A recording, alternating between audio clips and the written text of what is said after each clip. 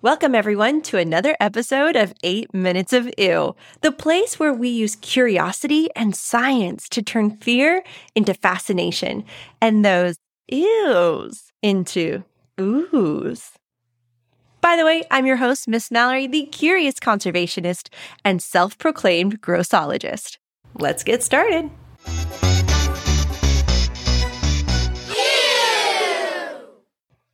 So last week we talked about fruit-eating bats and carnivorous bats, but we ran out of time to chat more about one of my favorite types of bats. I'll give you a hint. It got its common name after our favorite blood-sucking Halloween character from Transylvania. Any guesses? The vampire bat, of course! Before we get into bats, I want to ask a question. How much blood do you think a vampire bat would need to consume if it were the size of Dracula? Now keep that number stored in your memory bank because I'll be sharing the little secret at the end. Although many assume bats are bloodthirsty monsters, very few species strictly feed on blood. Can you guess how many? I'll give you a hint. Lots of hints in this episode so far. It's the same number as the amount of pigs that wouldn't let that hairy stranger come in by the hairs on their chinny chin chin. That's right, just 3. The common vampire bat, the hairy-legged vampire bat, and the white-winged vampire bat. Not only are they the only blood-drinking bats, but also the only blood-drinking mammals. All of them weigh about as much as a AA battery. And don't worry, I know you're going to ask, they don't live in the United States. And even if they did live in the US, these blood drinkers are pretty picky. While the common vampire bats prefer mammal blood, mainly that of livestock like cattle, pigs, and horses, the other 2 species prefer bird blood, especially those from chickens. And just because I know you're wondering, I'll answer your question right now. Very rarely have vampire bats turned to humans for a meal. On a few occasions, sandal-wearing travelers that decided to camp without a tent in vampire bat habitat have noticed small cuts on their big toes, the telltale sign of a vampire bat feeding. So again, unless you're sleeping in a hammock in the warm regions of southern Mexico, Central America, or South America, you really don't have anything to worry about. Want to hear something crazy, though? The vampire bat was first named into science in 1810, but it was named after the shape of its tooth and not its love for blood. It wasn't until many years later that the bat was seen feasting and was given another name after the infamous Dracula character. And to make things even more complicated, there is a bat known as Vampirum spectrum, or the false vampire bat. This bat is the largest bat in North, Central, and South America, a region known as the New World, and is much bigger and more impressive than the itty-bitty true vampire bat. However, this bat is a carnivorous bat and prefers eating the whole animal instead of just its blood.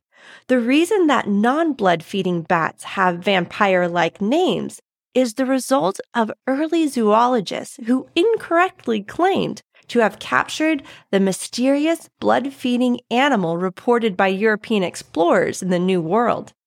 So if you've ever seen a Dracula movie, I'm sure you know how vampires drink blood.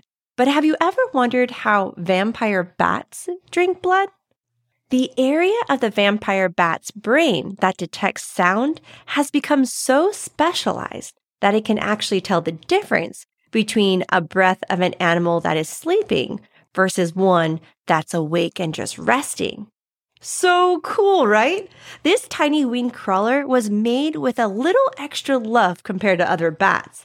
It has an extra long, well-developed thumb to help it climb, plus extra strong wings and hind legs. Unlike other bats, vampire bats can walk, run, and even jump using their legs and the thumbs of their folded wings. This can be quite handy when you need to get up in the air and fly back to the roost with a full stomach. When it comes to feeding time, often the bats will go for an easy location, like an ankle, But sometimes the bat can't find a good spot and will climb up the animal's body to find a better one. And here is where the vampire bat's second superpower comes in handy. They have heat-sensing pit organs near their nose, kind of like that of a viper. These heat sensors allow the bat to find an area of the body where the blood flows closely to the skin.